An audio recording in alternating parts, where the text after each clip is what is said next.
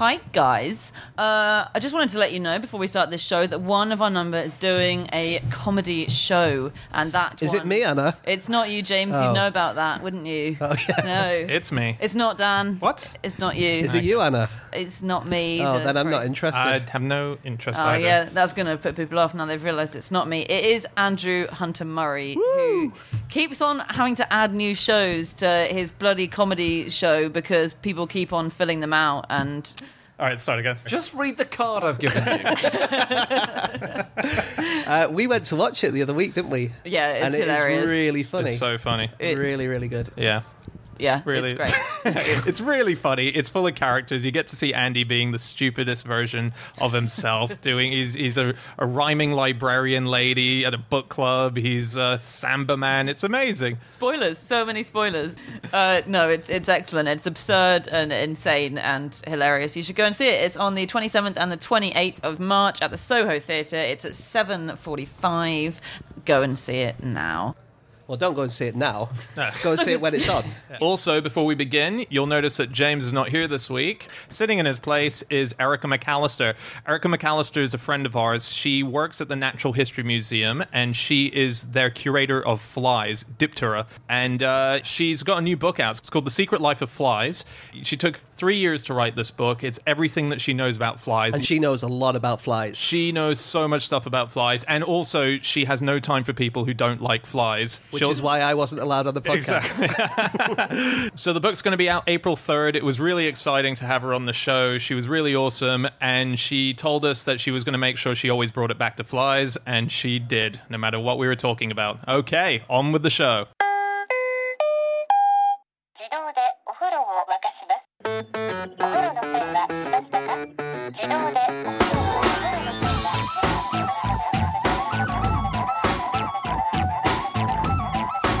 Hello and welcome to another episode of No Such Thing as a Fish, a weekly podcast coming to you from the QI offices in Covent Garden. My name is Dan Schreiber, and I'm sitting here with Anna Chazinski, Andrew Hunter Murray, and the Natural History Museum's curator of Diptera, that means flies. It's Erica McAlister, and once again, we have gathered around the microphones with our 4 favorite facts from the last 7 days, and in no particular order, here we go.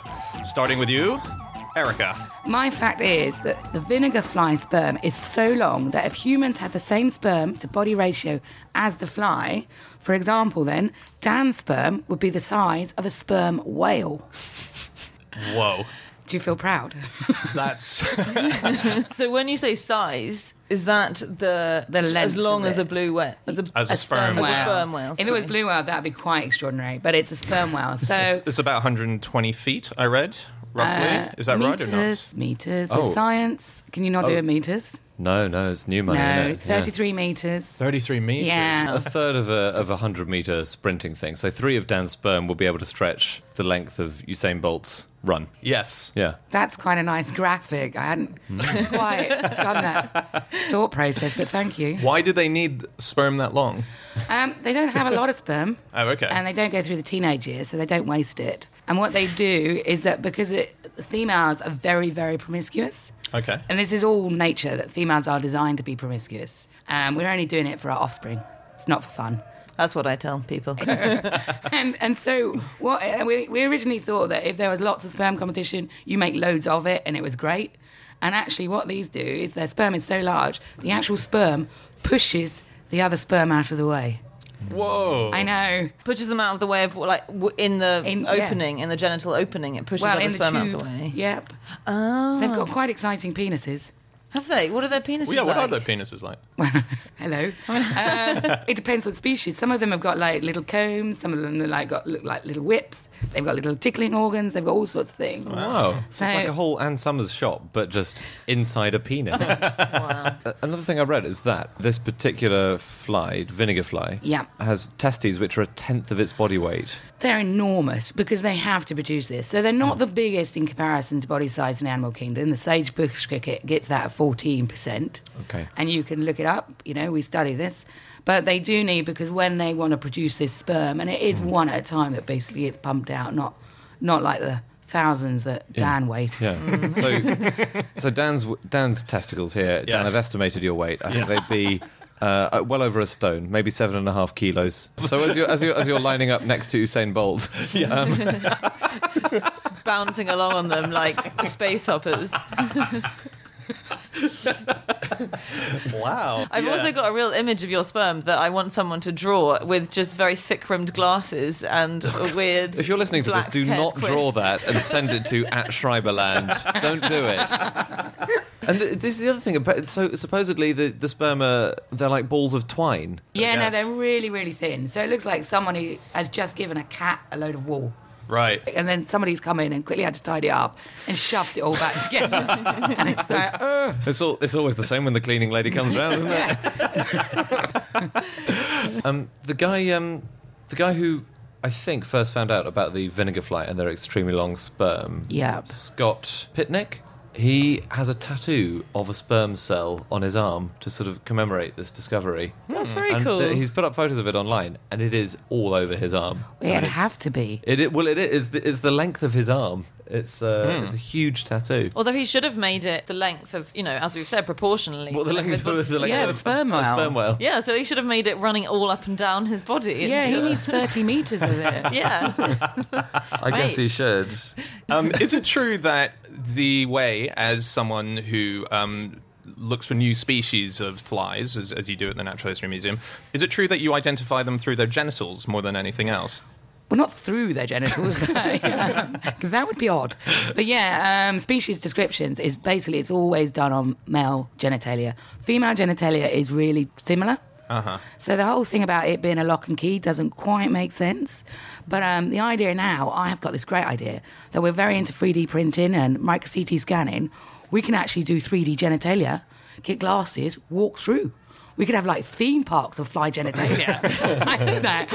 I'm sure the NHM would totally go for a new gallery of like walk-through genitalia. Is this the thing that you've been pitching No. at every weekly meeting I for the don't- I last? Any more business No. before we end? Could you call it through the pee hole?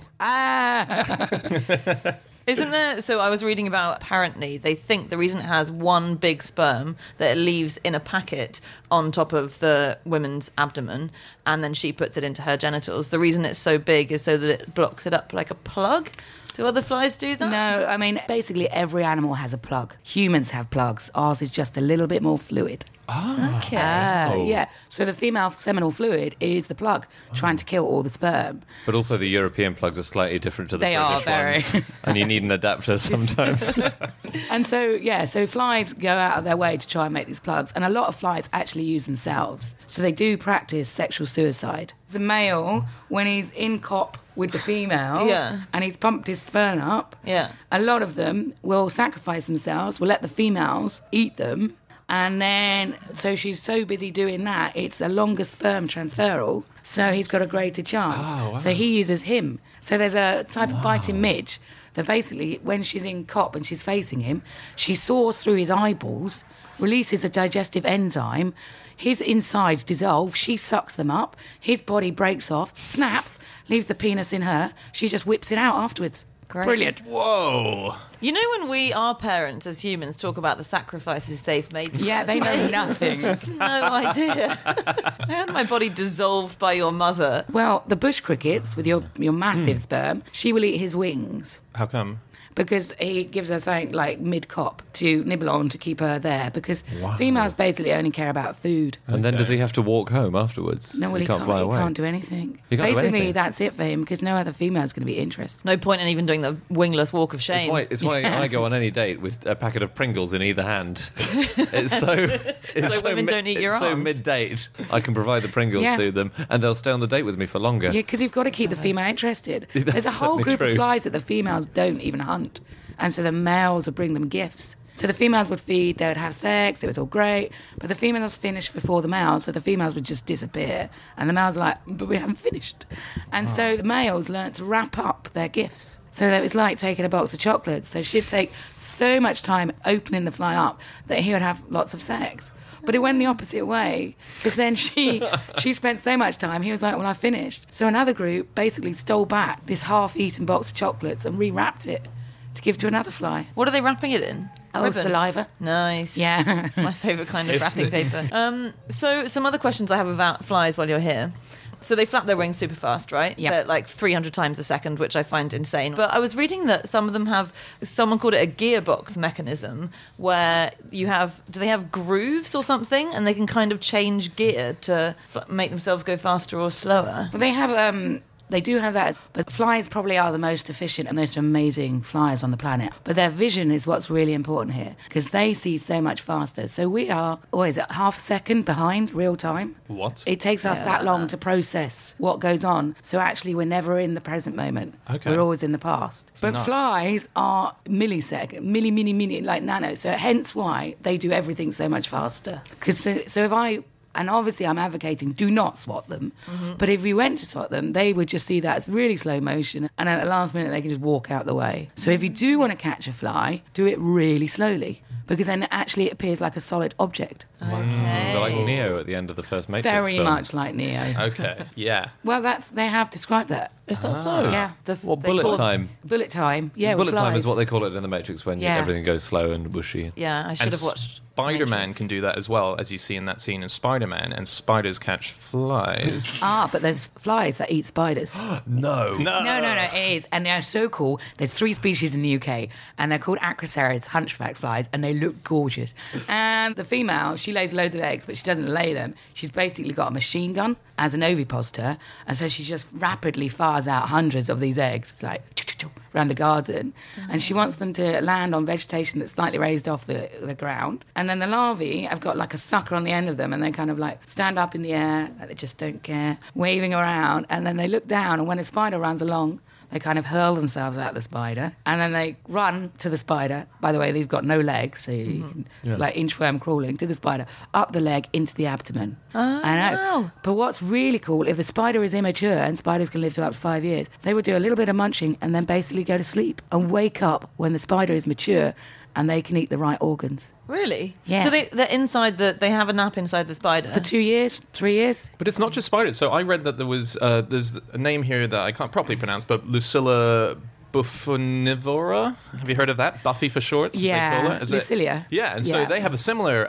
larvae thing where they go into a frog's head and then they eat the frog's head from the inside. And it is amazing. If you see the frog's heads, have you seen the yeah, I picture? saw the photos. Crazy. Yeah, okay, go and have a look at the images, because it's like completely deformed, like collapsed. It's like, I'm not sure we should be advocating this sort of behaviour. well, your garden, honestly, if you really knew what was going on in it, it's just like, it's horror flick. disgusting. Yeah, and everyone goes on about cute nature, and I'm like, everything is eating everything, ripping limbs off and eating their insides out. It's just like,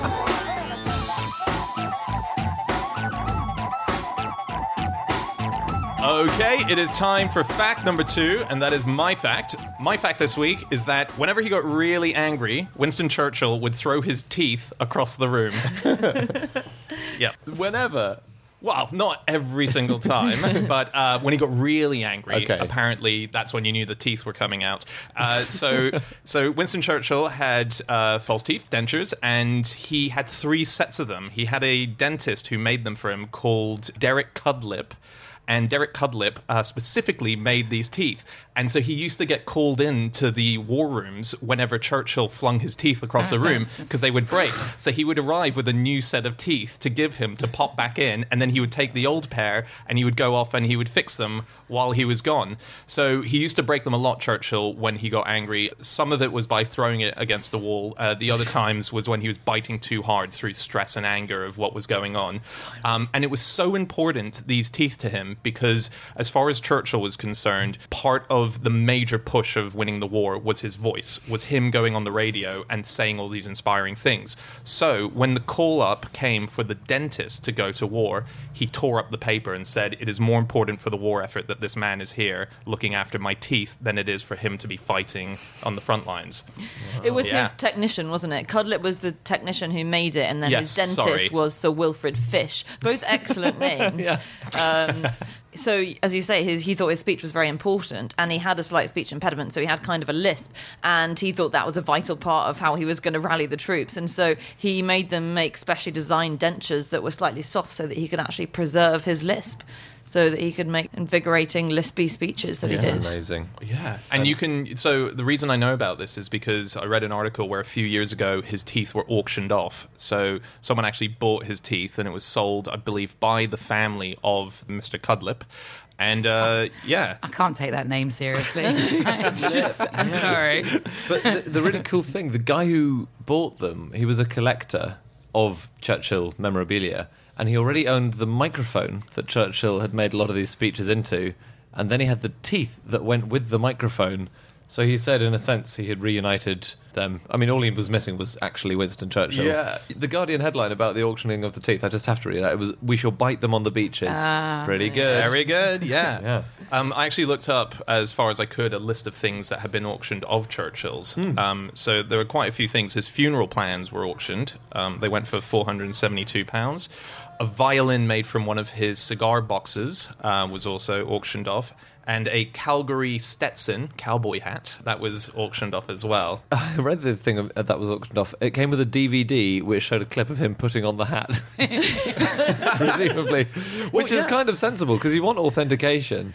One thing that of Churchill's that went up for auction was a vial of his blood, and it was withdrawn from auction after the very understandable objections of his family members who said, we don't need a vial of Winston Churchill's blood going up for sale. But it was only put on auction at £300, which I think, if you're going to do the really gruesome thing of putting a vial of somebody's blood up, at least put it up for 50 grand. So we were looking into this because obviously you go around the world and you go into all the nice big cathedrals and there's an artifact and it's like, okay, I have a finger of Jesus Christ, and we're like, brilliant.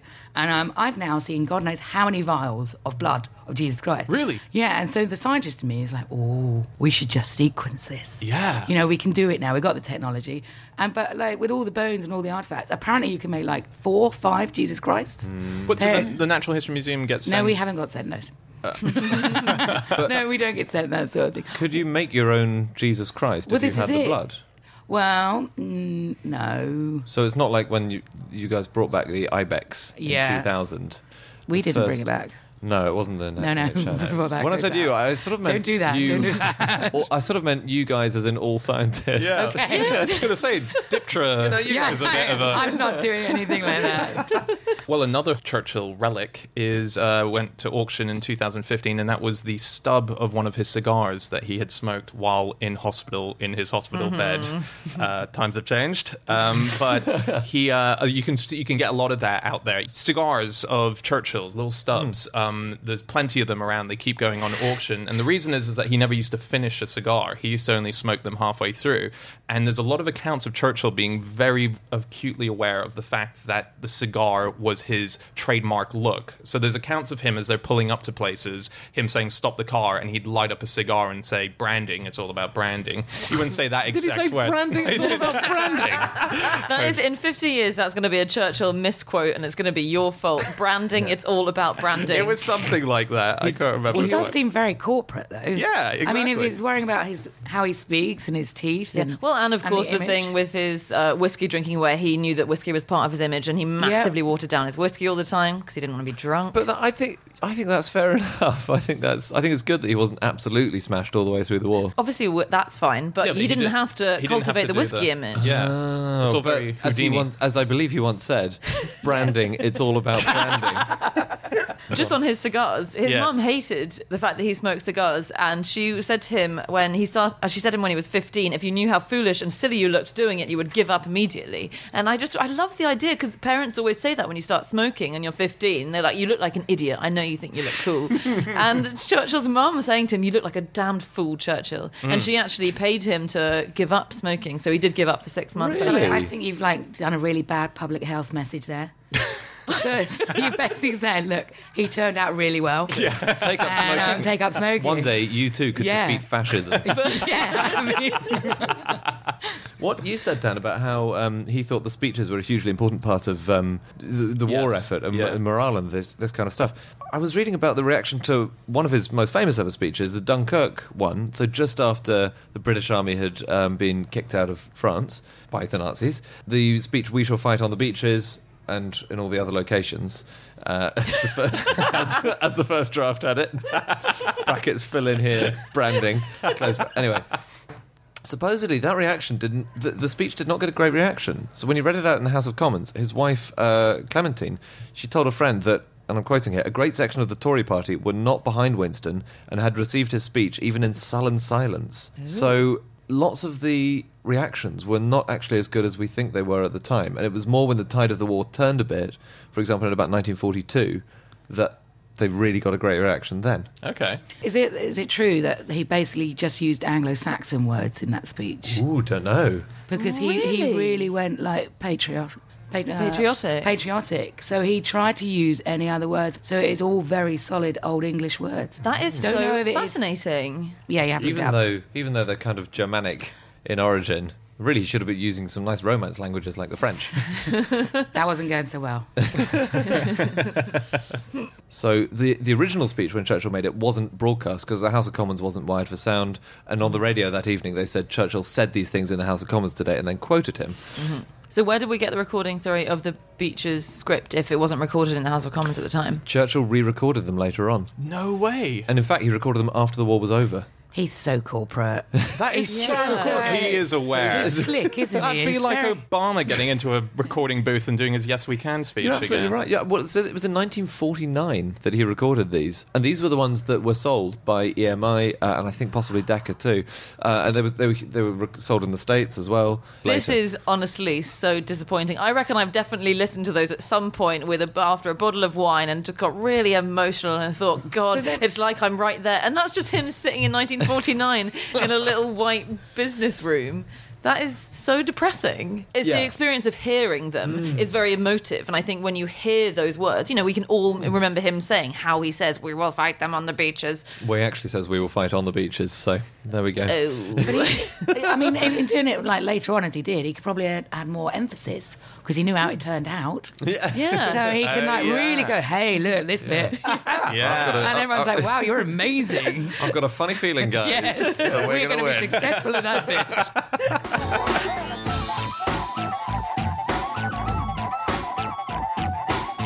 Okay, it is time for fact number 3, and that is Jasinski.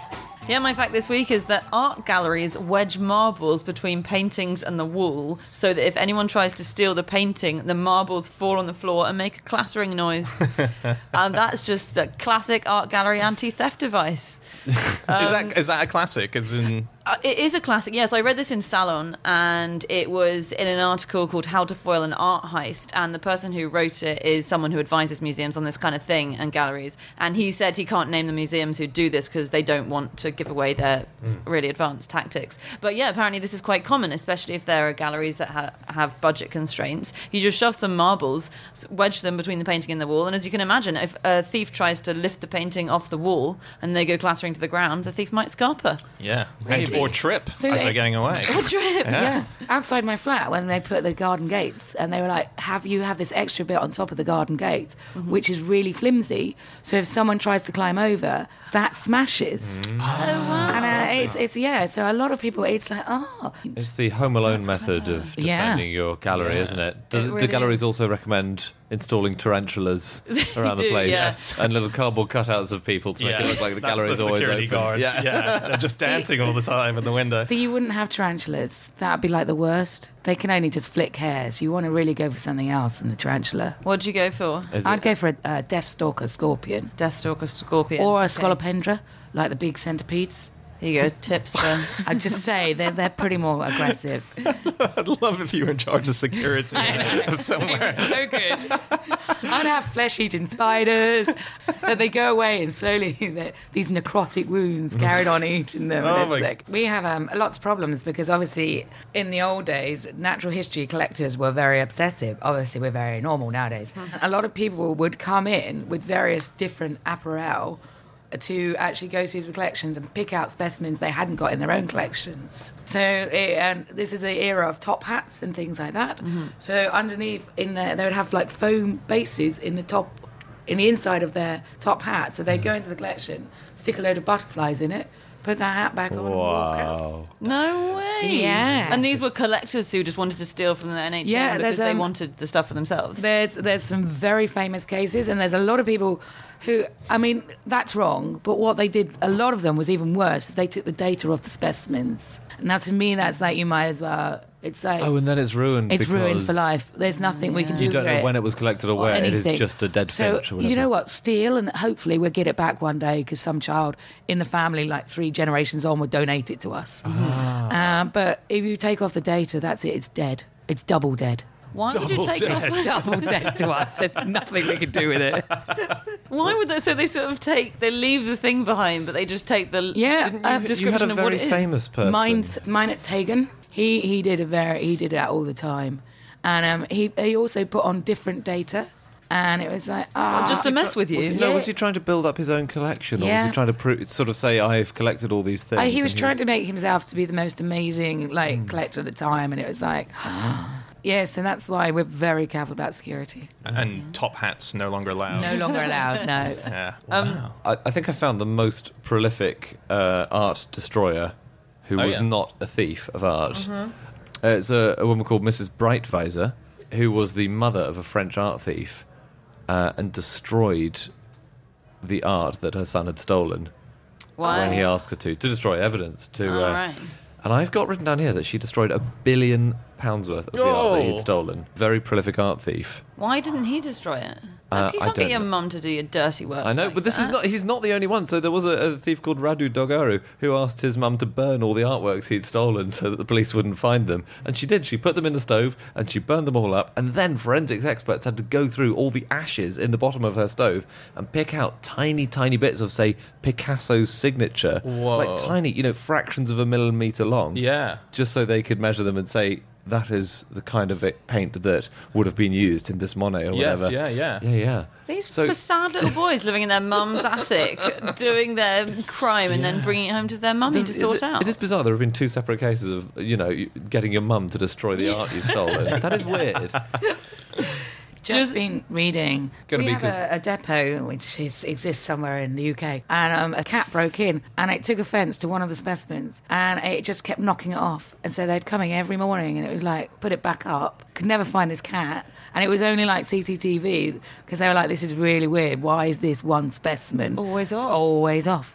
You brag about the great security you've got, but there's a cat that keeps repeatedly breaking in, and you can't. Well, we know that cats are naturally very good at that. They are good at that.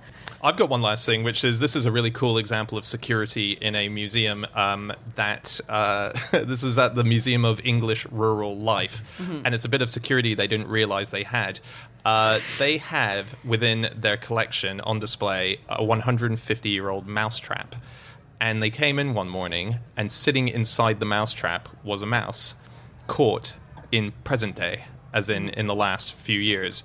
Wow. And so what it was is while they were doing renovations, some mice managed to get into the museum, had managed to get through the little casing and got caught by a mousetrap that had been set and built in 1861. That is so cool. Yeah, by Colin Pullinger and Sons of Silsey, West Sussex. And on the side of the box, it boasts, perpetual mousetrap will last a lifetime. Oh, that's longer great. than. Someone needs to write in longer than before that. Yeah. That's super cool. That's pretty cool. One of the silliest things we've ever had stolen from the museum is coprolite. Is done from a dinosaur. Oh, yeah. Oh, yeah, the poo theft. There's a market for that. I wonder what he wants to do with it. Oh, it's just a cool... It's the coolest coprolite out, surely. Yeah, exactly. You know, I mean, you can get any sort of... There's a museum of poo in the Isle of Wight. Did you know that? No. Didn't Yeah, know that. and they freeze, they liquid nitrogen, they freeze these poos in spheres. Just normal human open to the poos? public. Are they accepting donations? Or? Well, apparently there's a waiting list. They're trying to get different animal poo and whatever. We've been in contact. So it's not fossilised ancient poo, it's just a it's dog poo new you poo. pick up on the street. But I mean they're quite selective. Okay. Don't take any old shit. It's got to be pedigree. Pedigree poo. God, I don't want to know what the gift shop looks like. That's not open to the public, though, is it? Yeah. What? Great. Isle of Wight, visit. Here we come.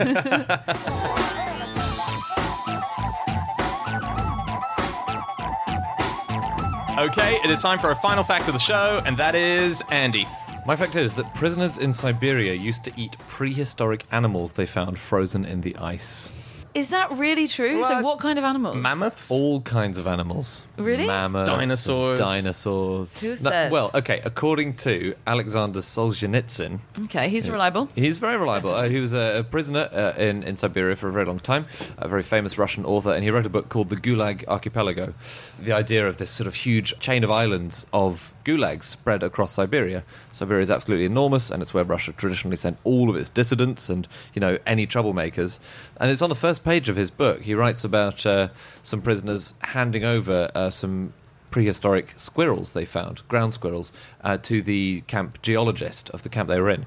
But he also said that on other occasions, prisoners had just devoured these things on the spot because they were so hungry. Other people have disputed it. They've said there wouldn't be much left of a ground squirrel, even if it had been frozen. It would have, petrified, gone very hard. So he claims it. Other people have said, is this possible? They get hard like wood. Maybe they were just fish that had been stuck in a frozen river. But it's possible, yeah. Yeah? Yeah. So there have been lots of reports for hundreds of years of people eating prehistoric animals, haven't there? Which I think people say are mostly apocryphal, and it's often mammoths. Well, they did when the baby mammoth. So when they defrosted and all the blood started leaking out, there was, and I don't know if they actually took from that one, but they have eaten bits of mammoth. Was that the one that was found quite a couple of years Yeah. ago? The Who first were blood? they? The researchers. Oh.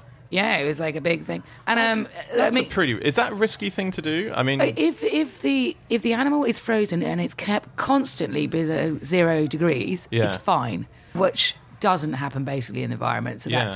but if it goes up and down in temperatures and it defrosts and then refreezes, Yeah. that's when you're getting all the mold and the bacteria being actually frozen into the specimen. So that's when you can get all sorts of craziness. But if you heat it in the microwave for a minute, that should be fine. Because the average mammoth is going to fit in a microwave. There was it Alexei Tikhonov has tried mammoth. I think he might have been one of the zoologists on that expedition. Well, anyway, he said he's tasted mammoth and it was awful. It tasted like meat left too long in a freezer. I mean, Which, Yeah. what are you expecting me?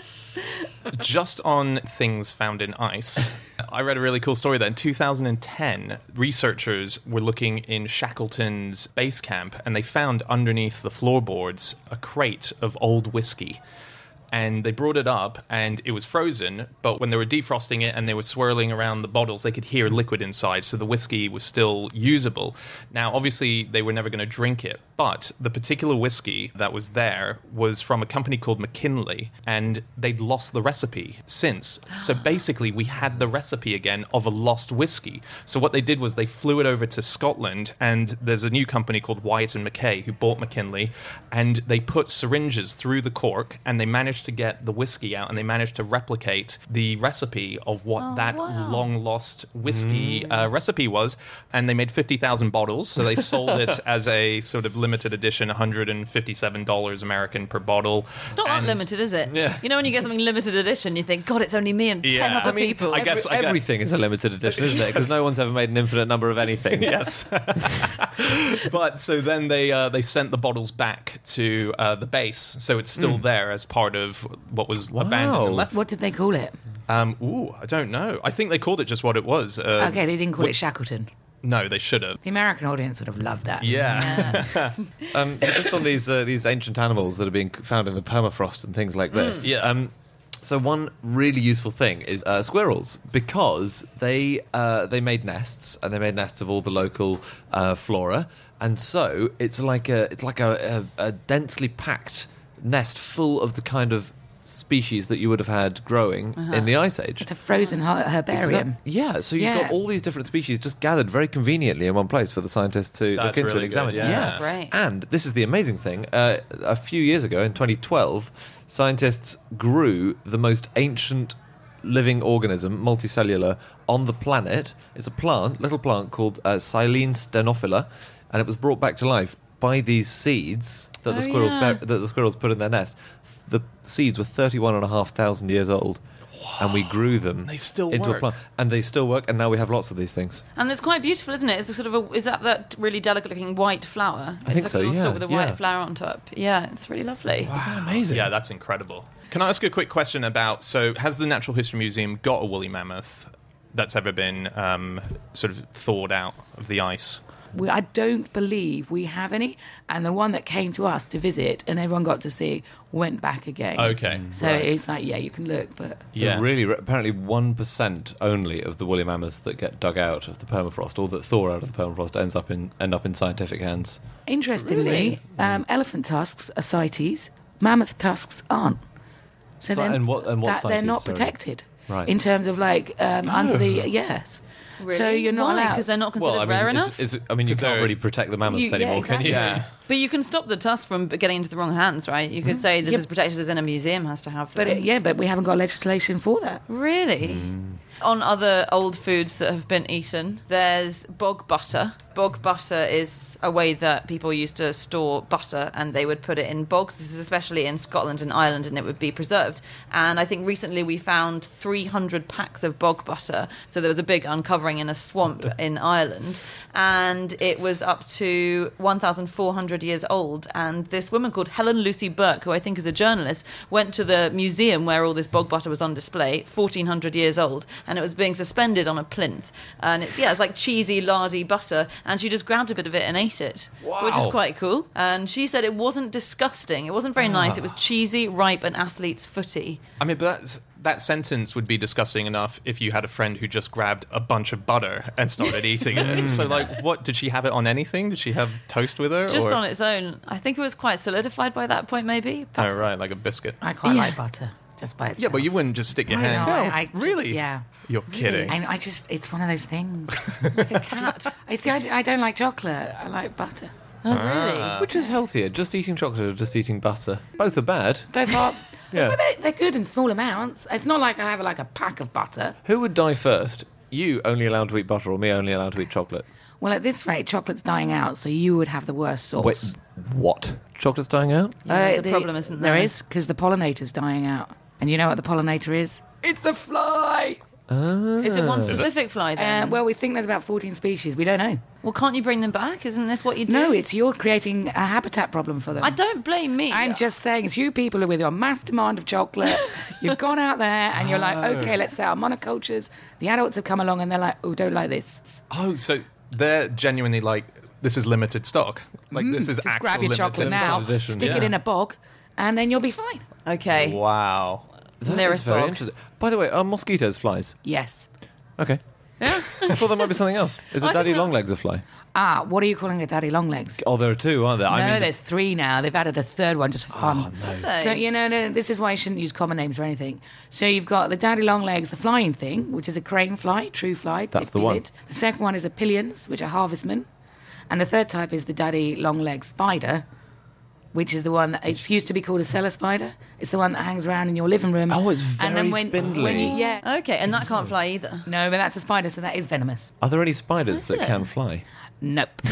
Unless they're using phoretic behaviour. Oh, I'm kind of lying.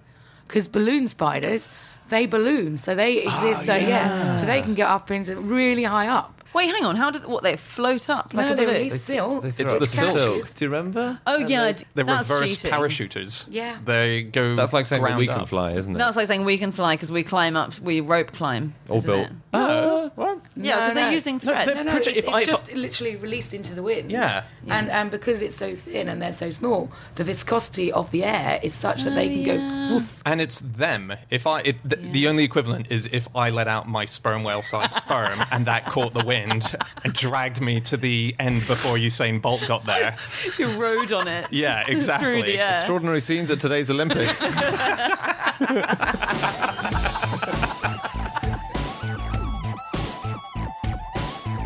Okay, that's it. That's all of our facts. Thank you so much for listening. If you'd like to get in contact with any of us about the things that we've said over the course of this podcast, we can be found on our Twitter accounts. I'm on @Schreiberland. Andy? @AndrewHunterM. Erica? Flygirl MHM. And Chazinski? You can email podcast@qi.com. Yep, or you can go to our group account, QI Podcast, or go to our website, nosuchthingasafish.com. It's got all of our previous episodes. And do get Erica's book. It's called The Secret Life of Flies. It's available. You can get it on Amazon. It's going to be in bookshops. Why not go to the Natural History Museum, buy it from the shop there, track down Erica, get her to sign it, and have a chat. Track her down. I said I'd only sign for wine. Oh, okay. All right. There we go. We'll be back again next week with another episode. We'll see you then. Goodbye.